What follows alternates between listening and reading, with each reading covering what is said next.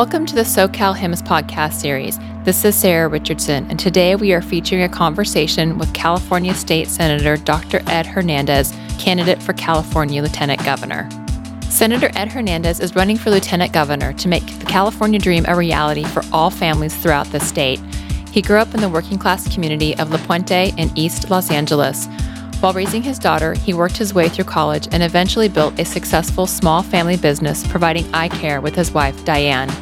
As a healthcare provider and state legislator, Dr. Ed has spent his career advocating for quality, affordable healthcare, and universal coverage for all. He has also worked closely with advocates to bring down the cost of public higher education and provide 1 year of free community college. In addition, Dr. Ed has fought big tobacco, passing California's law that increased the smoking age to 21 years old. He stood up to big oil, supporting our landmark environmental laws, and he's taken on big pharma, championing lower prescription drug prices. Dr. Ed is endorsed by over 80 organizations representing working people, including firefighters, teachers, and nurses. He currently lives with his wife in Azusa, and they have 2 daughters, Valerie and Jennifer, 3 grandchildren, and numerous grandpups. Senator Hernandez, what a pleasure it is to have you in the studio today. Well, thank you. It's a pleasure to be here. You are in the running to be California's next lieutenant governor to bring people together to get things done.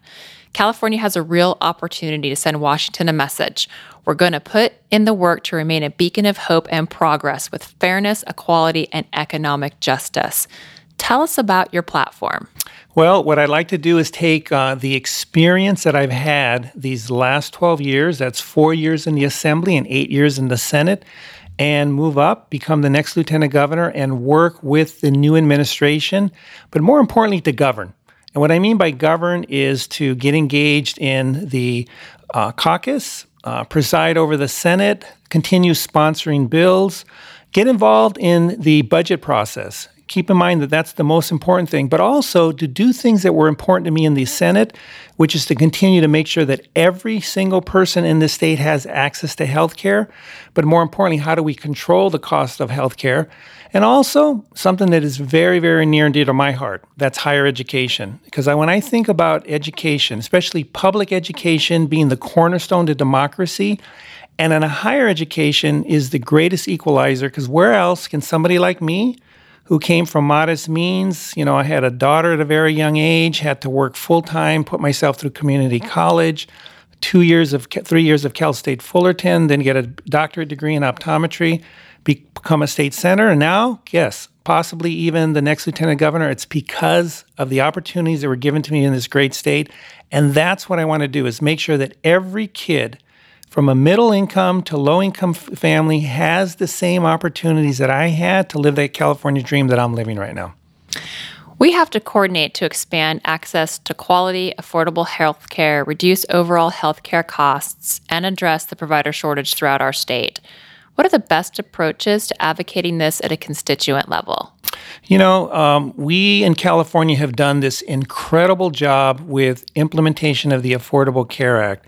We have the first state to have an exchange. We've reduced our uninsured by half. We've been able to maintain, although there's been some instability in the market now, but maintain the cost of our health care. But you touched upon something, and it's access to care. But there's one thing we don't talk about that we should be, and that's access to care to the most vulnerable population. And there's 2 communities in particular that we're having problems. It's the rural and it's the inner city. And it's usually those communities where we have minority communities, African American and Latino, where we have the highest incidences of chronic disease. We need to change that so that we can make sure that there is access. And I've been working on issues from whether it's scope of practice, we have to have a conversation with the community about nurse practitioners being able to have independent practice. I passed a law that allows pharmacists now to be an integral part of our healthcare team, where they're now going to become primary care providers. We have to look at innovative ways besides increasing our primary care workforce shortage for physicians as well. You've been an elected official and healthcare champion since 2006 when you joined the State Assembly. Of the initiatives you have led, from guaranteeing access to affordable coverage for those with pre-existing conditions to working on expanding coverage so that access to quality care is truly universal while developing policies that control costs in our healthcare system, which of these has been the most rewarding? For me, I think the most rewarding has been all of the consumer protections bill that I passed that allows every single person in the state to have access to care. But more importantly, for example, they're not going to be denied because of pre-existing condition. The law that allows parents to keep their students insured up to age 26, that was a game changer because now a lot of students weren't eligible.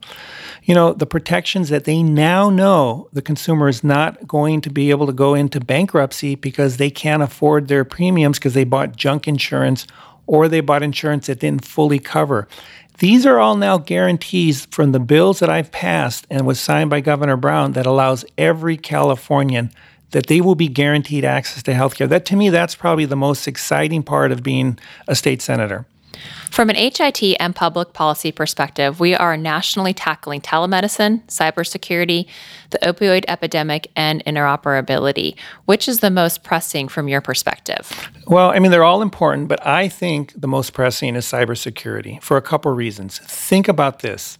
We are now hopefully someday getting to the point where we will be able to get electronic medical records across all platforms so that we can be able to better treat and take care of patients. But what happens if there's some type of cybersecurity breach where that patient information is in the hands of the wrong people? It could be, whether it's even an insurance company or anything, this is what we have to protect. And it goes beyond that. You read the newspaper every single day about what's happening with our bank accounts, what's happening with our credit cards. So to me, cybersecurity is very, very important. But obviously, telehealth is going to play a huge role in how we're going to be expanding our healthcare. And when I was talking about earlier about access to care, there's some very innovative ways now that we're using telehealth. There's now telehealth for pharmacy. There's going to be telehealth for psychiatry. There's telehealth for my profession and vision. We're doing retinal exams via telehealth. There's telehealth for reading images. This is all going to help control healthcare costs, but more importantly, get access to care in the areas we need it the most. With the opioid epidemic and telehealth coming together as a way to serve some of those rural and underserved populations, how do you see being able to bring telehealth together for dealing with addiction, which is really at the root of what the opioid epidemic is all about? We can do it in a variety of ways. Obviously, telehealth, but more in particular, communications with how we deal with our providers. You look at the Cure system that is very, very under performing right now, but more importantly, doesn't have the proper amount of resources. But we need to be able to bring, the communities together, especially the technology communities, to bring telehealth, in particular with the opioid epidemic, to be able to have patients, whether they're seeing them in clinics, in areas where they don't have access. I don't know if you know this, but in the rural areas, when you look at the opioid epidemic, there's statistics that show that's the number one leading cause of death of young white men. The number one leading cause. We should be screaming from the mountaintops because these young individuals are dying because of these opioid epidemics. So we need to bring technology in. You were awarded the HIMSS State Legislator of the Year Award on behalf of National HIMSS Board of Directors for your efforts that demonstrate a significant contribution to the positive transformation of healthcare through the use of information technology. How can our members and listeners continue to engage with you and other legislators to promote the HIT agenda? So first of all, thank you. It was an honor. I remember when you came to my office, we were in my conference room, and it was just first of all, this incredible honor. And of course, I always try to go whenever I'm invited on a regular basis, whenever they have your advocacy day. So I think the first message that I would have is get involved politically, because whether we like it or not, government plays a significant role in what we do. And you need to engage and you need to talk to your elected officials at all levels, both parties, from the left to the right, and you need to let them know the importance of how technology interplays with everything that we do. But more importantly, it's the innovators in technology that brings things like changes like telehealth, like electronic medical records, like being able to communicate to bring much better healthcare to our patients. So I think couple things. Number one, engage politically, speak to your elected officials, let them understand the importance, but continue to innovate because we need innovation to move forward as a state and as a country. Many of our listeners are aware of our efforts through our advocacy activities that we do with HIMSS. When you think about reaching out to a legislator and being able to drive some of the policies that are really important to an individual, where do they get access to this information, or how do they know the hot topics in, the state assembly or state legislation today to have those meaningful conversations? So I think it should begin with the association, how you guys organize as a group, because you will be advocating on behalf of your industry. And I'm assuming you're going to have, whether it's a paid representation up in Sacramento, that'll be able to get that message to the legislators. But here's a stronger message. It's even stronger than having a paid advocate. It's you, the industry yourself.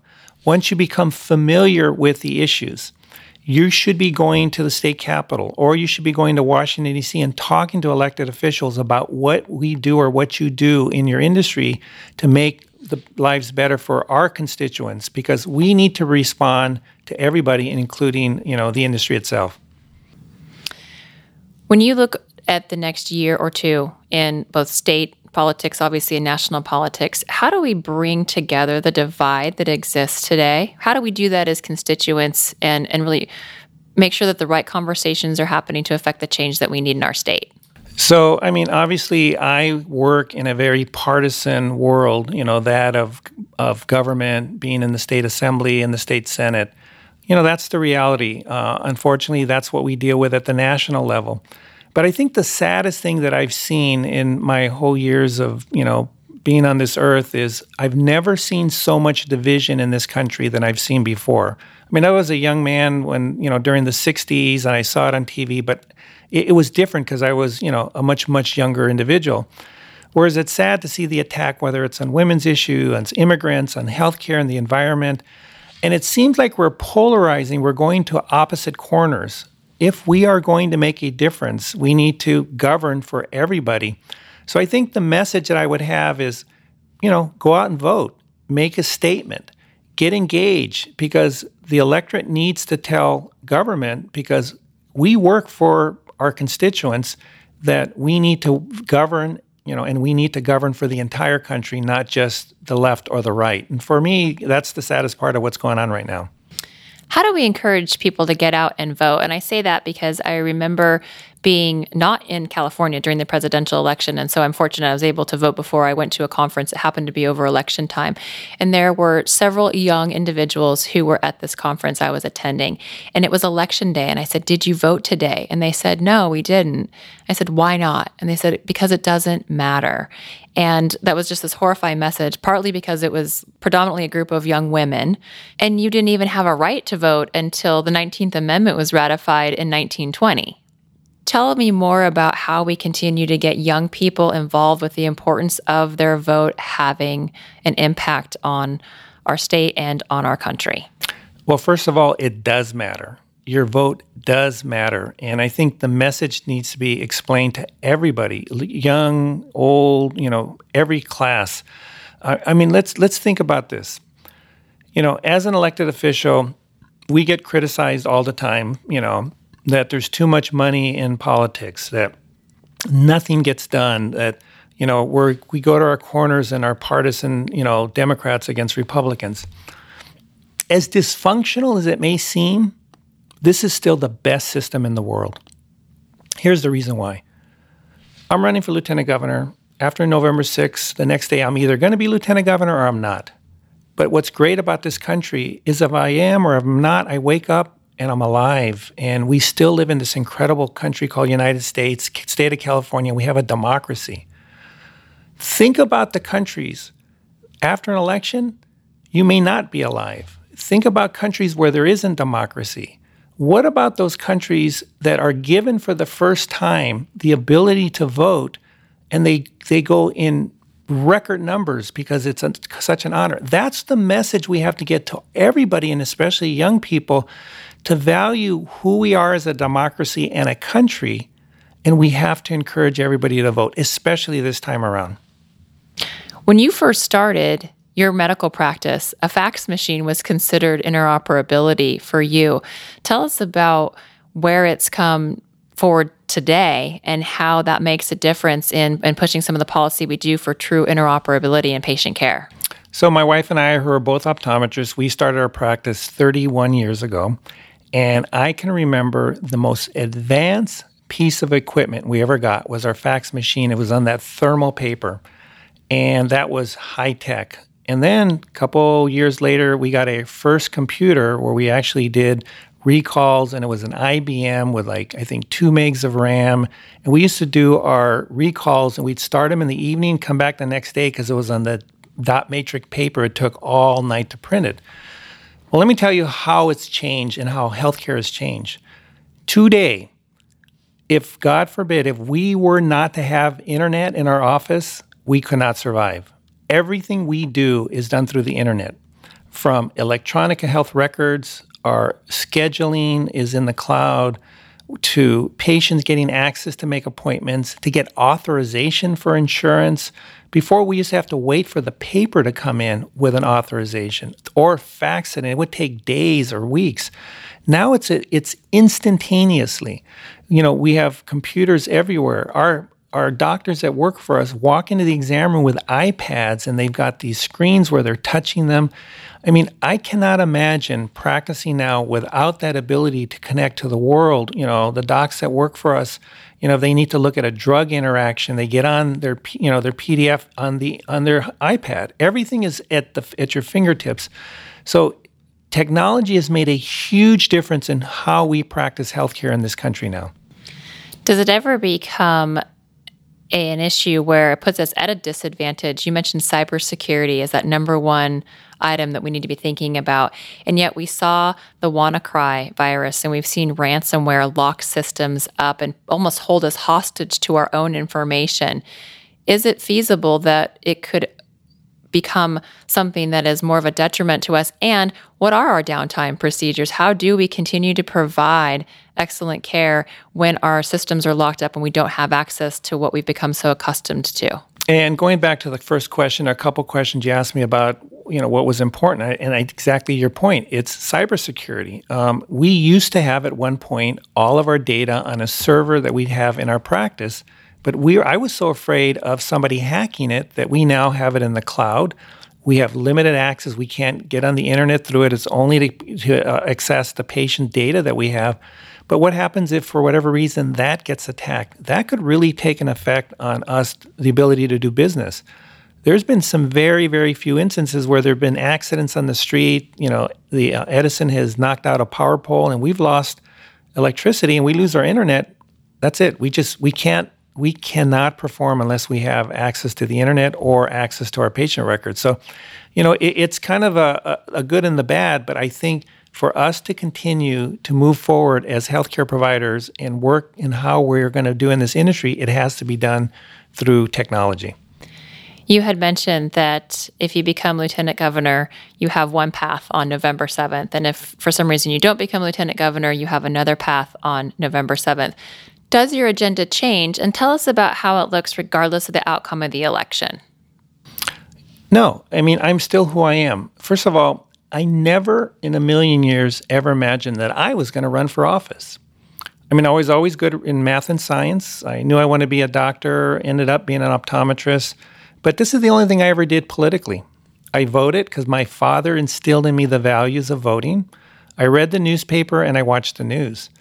But it was my love for wanting to have access to care to patients that I got angry and became engaged in the political process and decided to run to make a difference. When I opened up my practice, I decided to go to an area where there was fewer doctors that took Medi-Cal. We see a lot of Spanish-speaking patients, low income, lots of disease, lots of pathology. And those are the things that have always been my passion. That's why I fought to try to get access to care in those areas we talked about, the rural and the inner city. So I'm not going to change who I am. I'll still be doing it, but in a different format. But I sure hope I can do it as Lieutenant Governor because I will have the bully pulpit of that office to advocate for things that I believe in. California has 40 million people in our state today. How hard is that to govern and to create policy that can really touch 40 million people where they are at any given time? So let me tell you something about governing the state of California and what makes it so difficult. It's diversity. And it's not only its diversity, but its size and the number of people. But what makes it good what makes it good to govern and what makes California great, but also makes it difficult is because it's so diverse and so big. You know, I say this all the time. We're kind of our victims of our own success because we're busting at the seams. Let's take, for example, the master plan of the state of California that was put forward in the 1960s. We had 20 million people, much different population. It looked a lot very similar, and the demographics wasn't very diverse. Well, we need to look at readdressing that master plan today, but look at how big we are as far as 40 million people, and it's good because we're growing and we're becoming more prosperous, but what else is it doing? Look at our traffic, congestion, housing. We're not building enough housing units. So I think what we have to do is in government is continue to strategically look forward to see how we're going to continue to not only grow, but address those growth issues. California takes a lot of heat for being as progressive as we are, depending on your views, but you and I are both California natives, and there's a side of us that's very proud of the fact that we like to push the envelope as a state and setting policy and doing the right thing for our constituents. Does that need to change? Do we need to have a smaller voice in the larger landscape, or does California continue to be as loud as it is in driving the right policy and right activities to make a difference in this nation? So we need to be screaming from the mountaintop exactly who we are and what we are. Now, everybody may not agree with us, but that's what democracy is about. We can agree to disagree. And I believe that's why California has been able to govern because, you know, we are a blue state. There is a majority Democrats in both houses. All the constitutional offices are Democrats. And yes, we are very bold. And look at, you know, what we've done with the Affordable Care Act.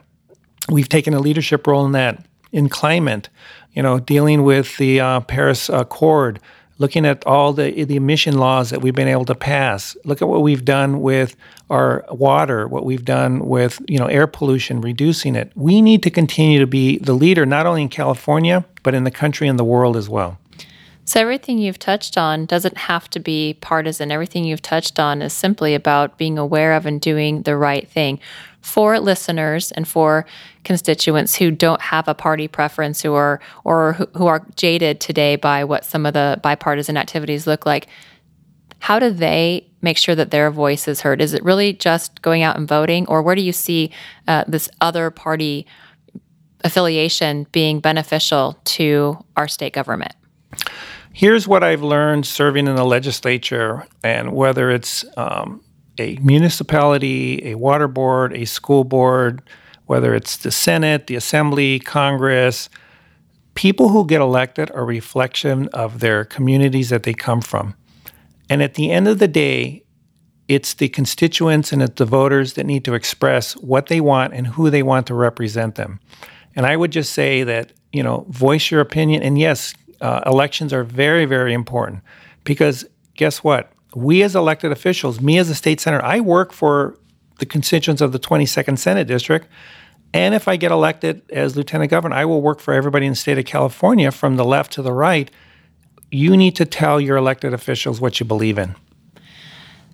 Our listeners and our constituents are going to want to reach out to you because they know that you have a powerful voice in HIT and other items that really matter when it comes to healthcare and technology. What's the best way for them to reach out to your staff and to your office to have their voice be heard? Well, we do have I'm terming out, so unfortunately I'm only going to be a state senator until the end of November, but we have our district office as well as our capital. On the campaign side, you know, obviously you can reach me either through my Twitter and or my Facebook, which is at Dr. Ed Hernandez. Or if you go to my campaign website, it's edhernandez4ca.com. Senator Hernandez, what an honor and a privilege it has been to have you on our show today. Any final thoughts as we lead into the election and that you would want our listeners to know? Just get out and vote. I mean, you've heard this over and over that this is the most important election. I can't say this enough. This is the most important election because, as I said earlier, the concerns that I have about the division that's going on in our country and whatever whatever you are, whether you're Democrat or Republican, whether we agree or disagree, but at the end of the day, you need to play your most important role, and that's to vote. Thank you. Thank you. Thank you for listening to the SoCal Hymns podcast series. Special thanks to Esteban Perano, our audio and mixing engineer, for helping us to produce our podcast series.